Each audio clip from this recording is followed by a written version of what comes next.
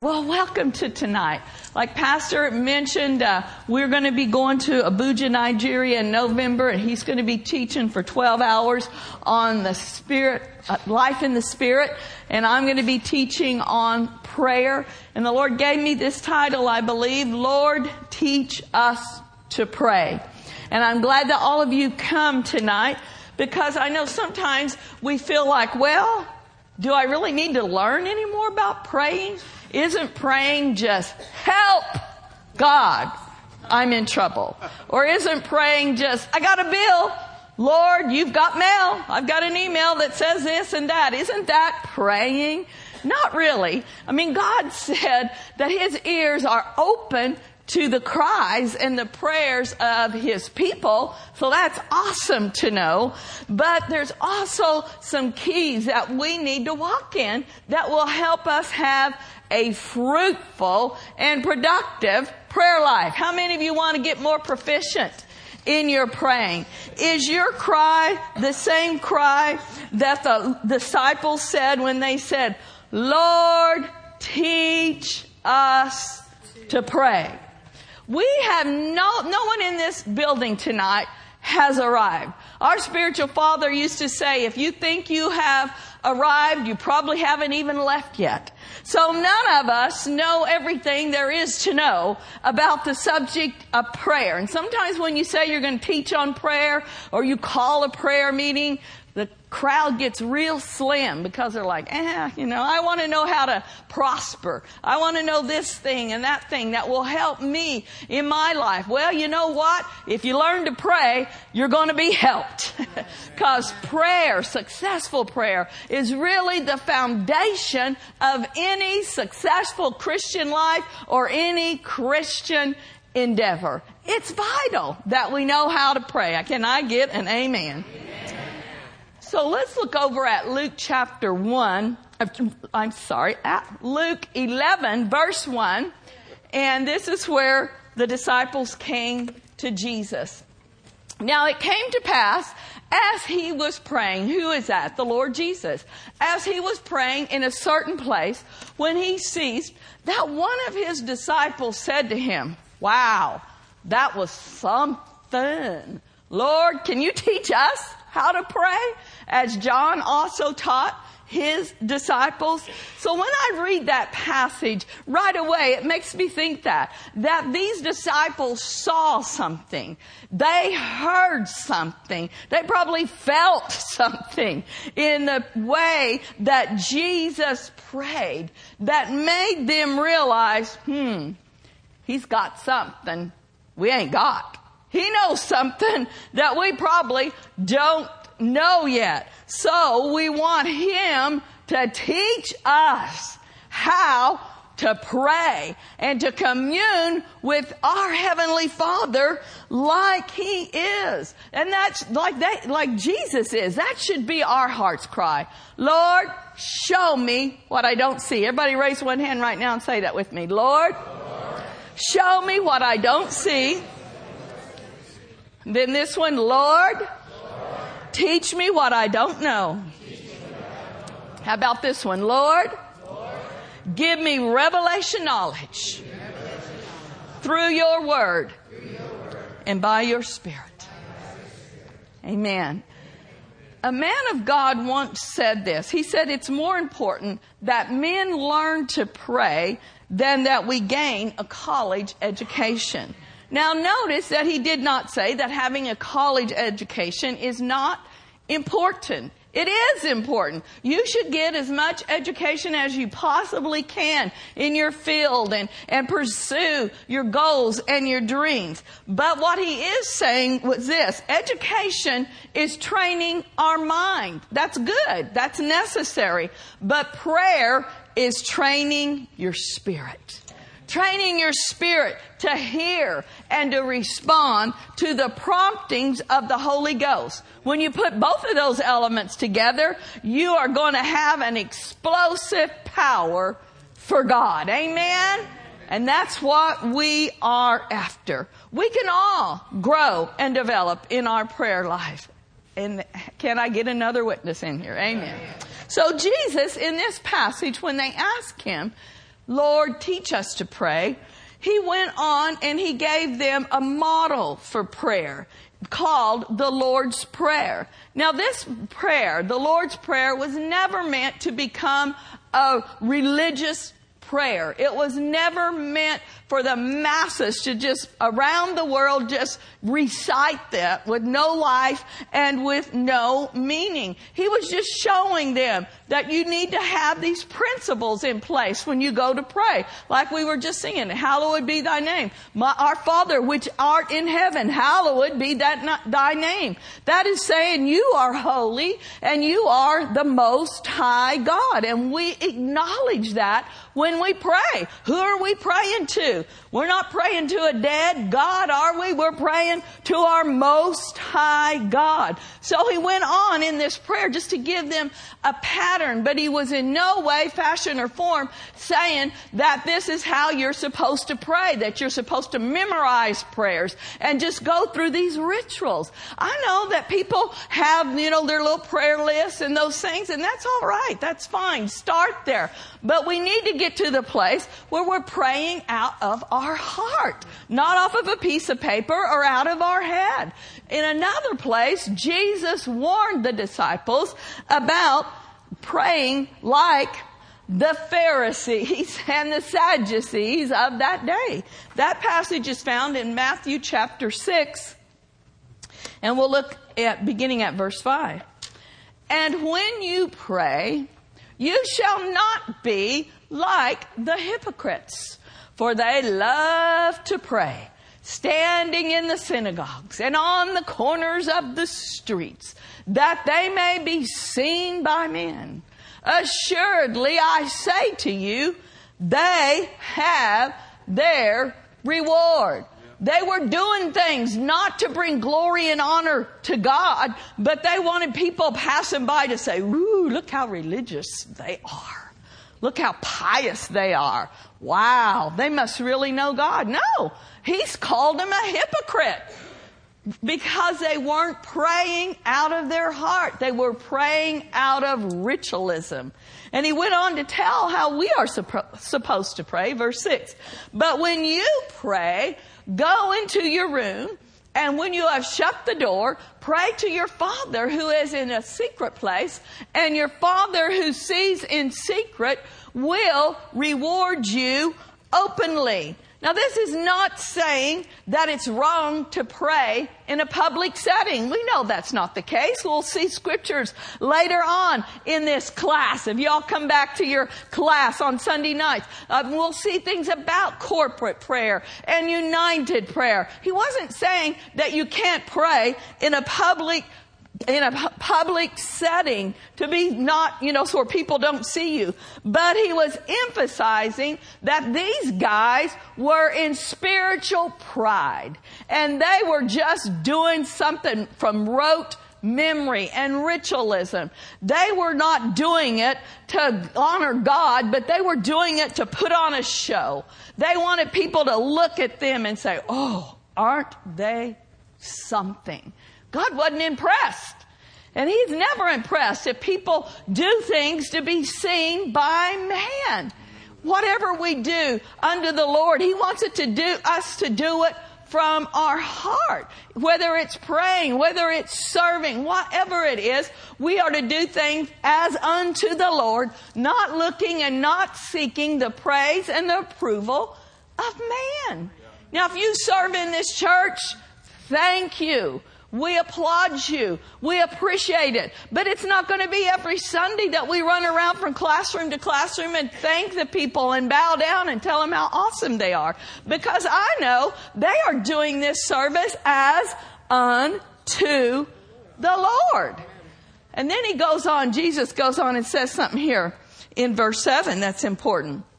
He says, and when you pray, do not use vain repetitions, as the heathen do, getting into all of this moaning and this reciting and physical gyrations and all of that stuff. For they think that they will be heard for their many words. Think about the masses right now around the world that are bowing to dead gods. And even some of them are doing weird things, thinking they can get the attention of God. They're repeating these prayers that they were taught to pray when they were a kid, but they're even praying to a God that cannot hear. It reminds me, of when Elijah and the prophets of Baal, he was so calm, cool, collected, and confident. But these guys were cutting themselves. They were screaming. They were hollering, "Oh, Baal, oh, Baal, oh, Baal, where are you, Baal?" But you know what? He didn't hear him because he's dead. He wasn't real. He's not alive. But someone who does know their God, like the prophet Elijah, he said in a calm voice, "Lord, I'm not asking on my behalf. I know how real you are. But so those that are around, that they may know that you are the true and the living God, hear my prayer." Whew. God showed up, and he showed up in a big way, didn't he? He dug that trench around the sacrifice, put water in it. The fire from heaven came, licked up the water, and consumed the sacrifice. That was not a vain, repetitious prayer.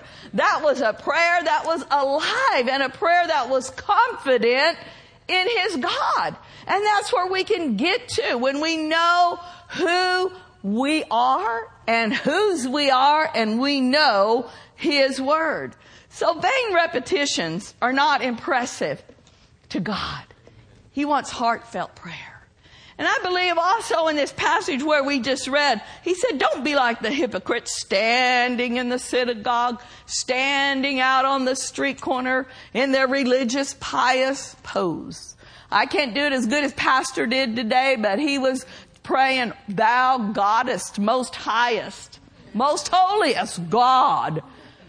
That's what they probably sounded like. They were probably saying something like, "Thou holiest, fatherest, thou knowest, I am the most awesomest, and I'm the most worthiest to receivest thy blessings." That's probably what they were doing. That's vain repetitions. That's spiritual pride. And God's not into that. He don't want us to get into that. And he was also, I believe, addressing the fact that they were probably standing like this. Did you know that there is not such a thing as a prayer position or a prayer pose? You don't have to be standing. You don't have to have your hands like this. You don't have to be kneeling. You don't have to be laying down. It's not about our physical position, but it's about our heart condition. Prayer is not about your physical position, but it is about your heart condition. That just came to me the other day when I was praying. That's so true, because you can pray. Your car can be a sanctuary. And you definitely don't want to take your hands off of the wheel and get down in the floor and kneel when you're driving your car. Don't take that kind of a prayer pose. Stay behind the wheel. But your heart can be communing with him, whatever you're doing, wherever you're going, on the job. You can be in heart communion with the Lord. Amen? Prayer is not vain repetitions. It's not a shot in the dark. It's not wondering if God hears us. It's not being unsure if we'll get an answer. It's not one of these, well, you just never know what God might do. Sometimes he says no. Sometimes he says maybe. Sometimes he might occasionally say yes. Many times he says, wait a while. You just never know. That's not praying. That's not praying in faith. That's not praying in boldness and confidence. The Lord does hear and answer prayer when it is based upon his word. Amen? Doesn't have to be a shot in the dark. There are some believers that have been disappointed and they've been disillusioned about prayer. Maybe they prayed and the prayer didn't happen. or it wasn't answered in the way that they expected it to be answered. And they back off. They shy from even praying because they say it's a waste of time. It didn't work. But that is never, ever the case. The problem is not on God's end. It's never on God's end, but it can be on ours. If we prayed prayers that we didn't see come to pass, it could either be because it was a lack of knowledge. We prayed something outside of His will, outside of the Word, or this is a big one, or we didn't hold fast. We didn't stand in faith. Sometimes if a prayer isn't answered instantly, people think, well, it's not God's will. It's not going to happen. Many times that is not the case. Again, our spiritual father, Brother Hagin, used to say this: the bigger you ask, the longer you better be prepared to stand. Why is that? God is not the withholder.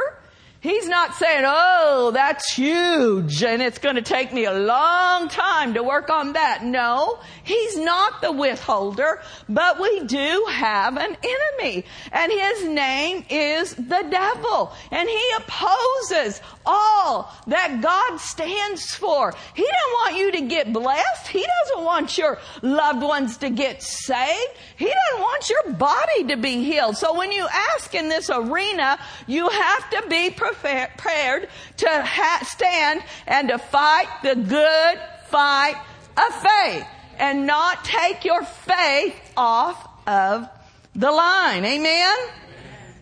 God's not the withholder, but there is an opposing force that we have to know how to deal with, which we'll see in the Word of God. So those are some of the things that prayer is not.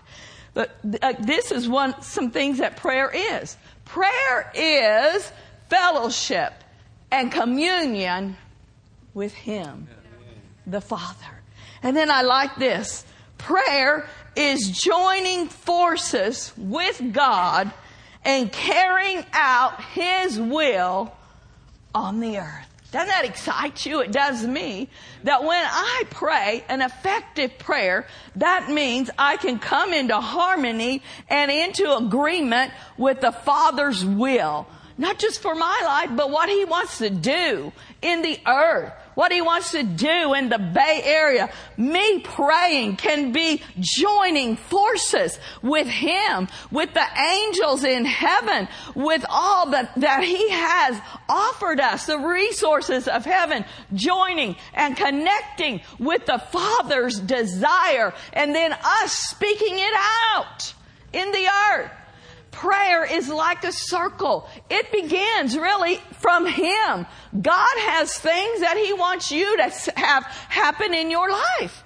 God's got desires that He wants to see happen on the earth. One is He's not willing that any should perish. He desires that all men should come to repentance. Well, how does that come to pass?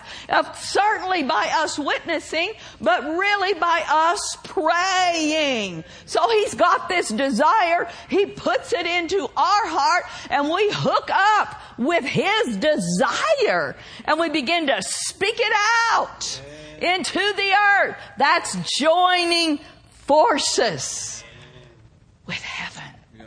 What a joy and what a privilege. Now let's just look tonight at some other criteria about prayer that will help us to pray effectively. Anybody interested in that? And with that assurance that we get answers. This would be our golden text for this series, and it is found in John chapter 15. We're going to begin reading at verse 1, and we're going to read all the way through verse 7 out of the New King James. I am the true vine, and my Father is the vine dresser. Every branch in me that does not bear fruit, He takes away, and every branch that bears fruit, He prunes, that it may bear more fruit. You are already clean because of the word which I have spoken to you. Abide in me, and I in you. As a branch cannot bear fruit of itself unless it abides in the vine. Neither can you unless you abide in me. Verse 5. I am the vine. Let's read that one together. I am the vine. You are the branches. He who abides in me and I in him bears much fruit. For without me you can do nothing. Verse 6. If anyone does not abide in me, he is cast out as a branch and is withered, and they gather them and throw them into the fire, and they are burned. Verse 7. If you abide in me and my words abide in you, you will ask what you desire, and it shall be done for you. Keep that verse up there. Let's count how many times you is in this verse. If you, all right, all you accountants, help me count. If you abide in me and my words abide in you will ask what you desire, and it shall be done for 5 times the word you is mentioned in this passage of Scripture. It's telling us that you are the subject of this Scripture, not God. And that you are the one that has a responsibility to getting what you ask of Him. God's done His part, hasn't He? He's given us Jesus. He's given us His Word. He's given us the Holy Spirit. He's given us all of heaven's resources. He's given us authority over the devil. All that we need to be successful. All that we need to get our prayers answered. But this is telling us it's up to us. We got to do some things. We got to abide in Him. We got to let His Word abide in us. Then we can ask what we will, and it shall be done. This entire passage is teaching us how to bear fruit. Are you a fruit-bearing Christian? I did not say, are you a flaky Christian? I said, are you a fruit-bearing Christian? In every area of your life, we are to bear fruit. Pastor talked about the fruit of the Spirit this morning. We're to be having love hanging on our tree, kindness, joy, gentleness, patience. And we are also to have prayer fruit showing up in our life. Answers to prayer. And he lays out in this passage 2 conditions in this passage that will cause us to have a fruitful and a productive prayer life. Everybody still here? Yes. Anybody else hot? Oh man, I'm hot. All right, we're okay then. Whatever. I'll just receive it as the anointing, but I'm hot. Anyhow, 2 conditions. You abide in me and my words abide in you. Now let's go back and let's examine this passage. Who is the vine? Class, who's the vine? No. Who is the vine? Jesus. Look at the first verse. Verse 1. I am the true vine. Who is that talking? Jesus. It's in red in your Bible, class. Jesus said, I am the vine. All right, now you know the answer to this one. Who are the branches? Point to yourself, point to your neighbor and say, you're a branch. You're branchy. Jesus is the vine. We are the branches. And then he goes on to tell us that a branch gets its source of life from the vine. Have you ever been up to Napa? I didn't say what you do up in Napa, but have you ever drone through Napa and seen the vineyards? Or how about this one? You ever visited a fruit orchard? But vineyards are a good illustration of grapes because they have a vine and they got little branches that produce little grapes that you're supposed to eat as fruit and not drink. Oh, well, that's all I'm saying. But anyhow, so when they're, so the vine is connected to, the branch is connected to the vine. And if it isn't, there's not going to be any fruit. Honey, help us, Jesus. We have a little minor flood on the front row. Anyhow. Okay, I'm sorry, but it was pouring out. So anyhow, you've never seen a branch laying on the ground, blooming, or having fruit on it if it's cut off from the vine. Anybody in here ever seen that? No. And you never will, because it has to stay connected to produce fruit. And if we cut ourselves off from daily communion with Him, who's the vine? Class, who's the vine? Jesus. If we cut ourselves off from daily communion with the vine, we won't produce fruit either. Now, I want to look at verse 4 out of the Amplified. It says it even better here. Dwell in me, and I will dwell in you. Live in me, and I will live in you. Just as no branch can bear fruit of itself without abiding in and being vitally united to the vine, neither can you bear fruit unless you abide in me. We are driving this point home. We can't answer our own prayers. We can't heal ourselves. We can't make things happen in our life. It's got to be through our communion and our union with Him.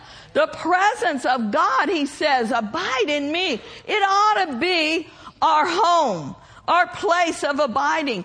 It ought to be the place where we live and where we are comfortable in the presence of the Lord. That reminds me, when you know over in Psalms 91, what does it say in the verse 1?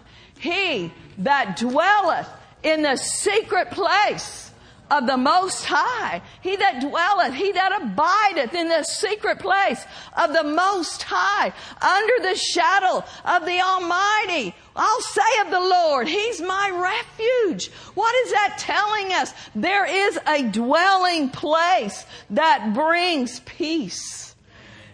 In His presence, there's protection.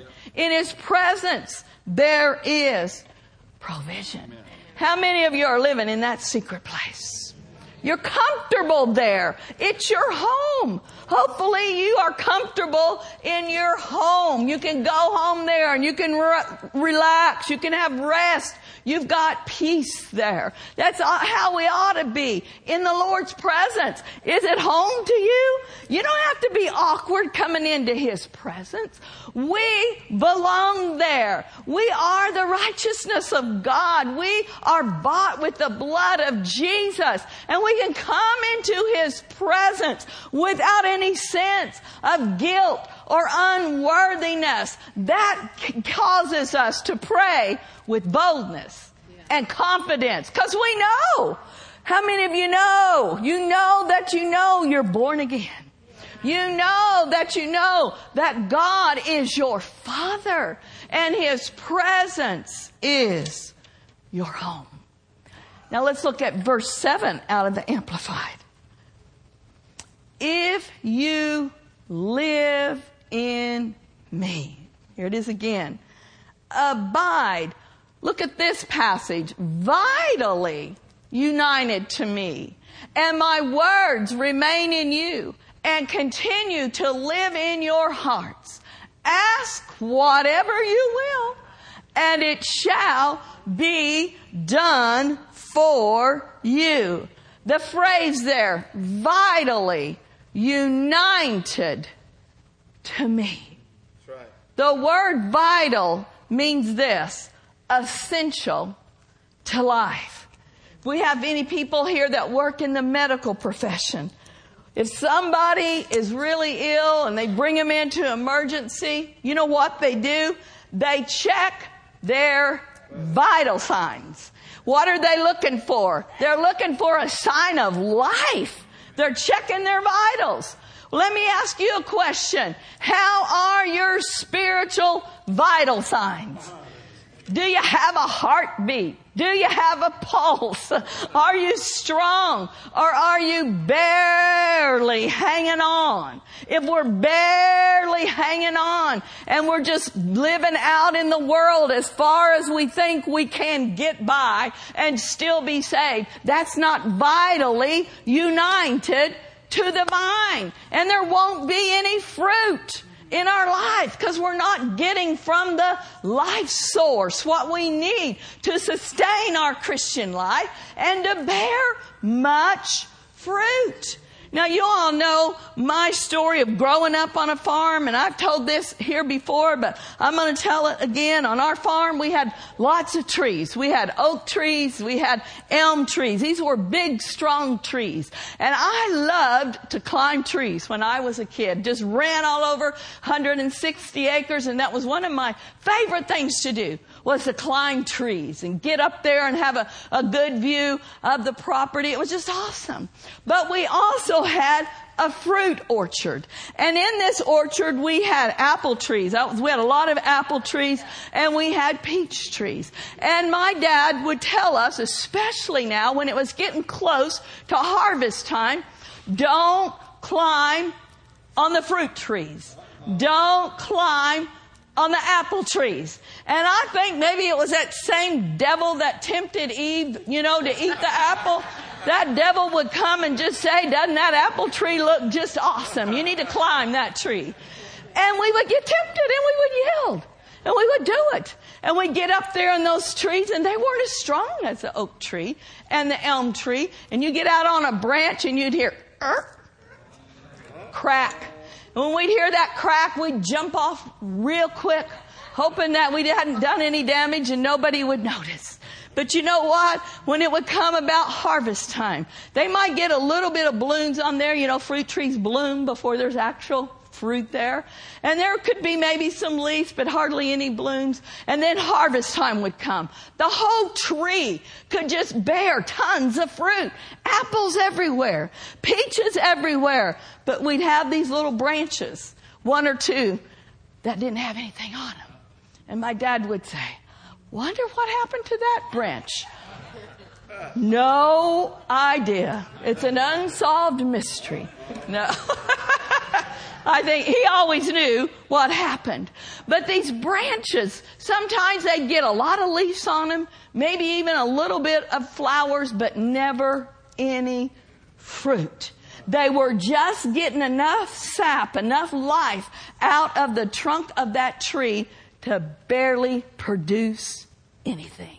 It always makes me think about some Christians. Hopefully, no one here, and I don't believe that it is, but some Christians that their lives are just full of, they're leafy and they're bushy. They're a bunch of hot air and religious jargon, but no actual fruit and no actual power. I don't want to be one of those, do you? I want to be one that's vitally united and connected to Him and obvious that I am bearing much fruit. How about you? That's what His desire is for us, that we would bear much fruit, and that comes through abiding in Him. And then it also comes through another thing. We looked at that passage. Let's look at it again. Verse 7. If you abide in me and my words abide in you, you will ask whatever you desire, and it shall be done for you. Notice there is the word and after abide. Abide in me. And. Come on, class. What is and? And is a conjunction. And what does a conjunction do?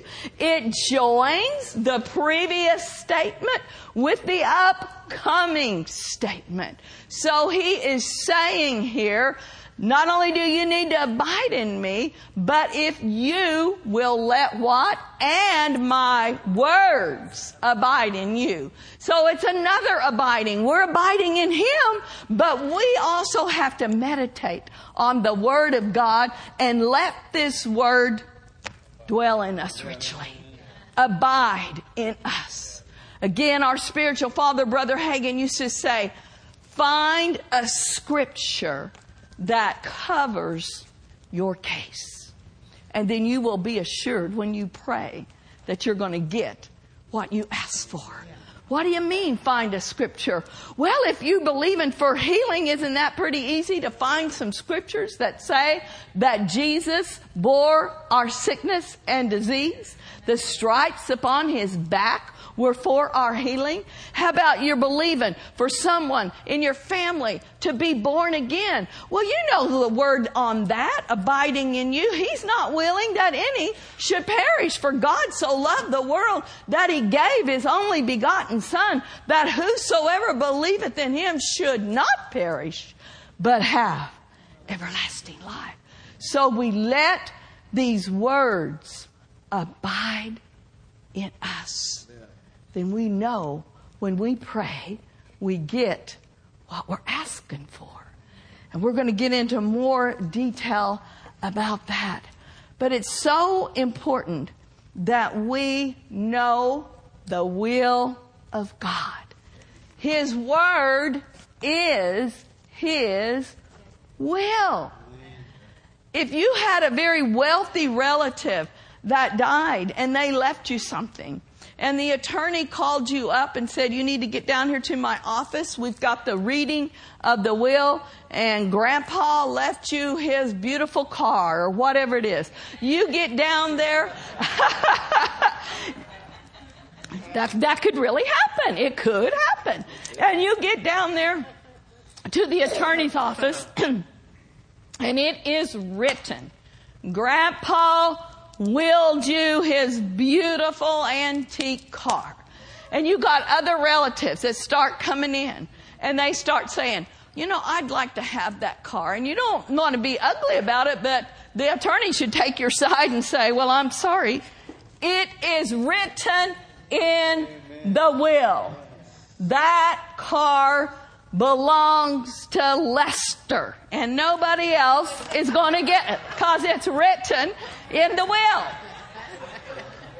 We would be tenacious about it. What would we say? It is written in the will. Well, we ought to be that tenacious about this will. When the devil comes and says, you're not going to get this, you can't have that. No, when his word is abiding richly in us, we're going to stand up and say, it is written. That belongs to me. The word is abiding in me on that. And you're not taking it away from me. Amen? That's how we find out what God's will is, by getting in his word. Faith begins where the will of God is known. Do you know what the word says? Do you know? Thus saith the Lord. If you don't, you can school yourself into faith by looking into the Word of God, by spending time in his wonderful presence. Amen? Well, that's enough for tonight.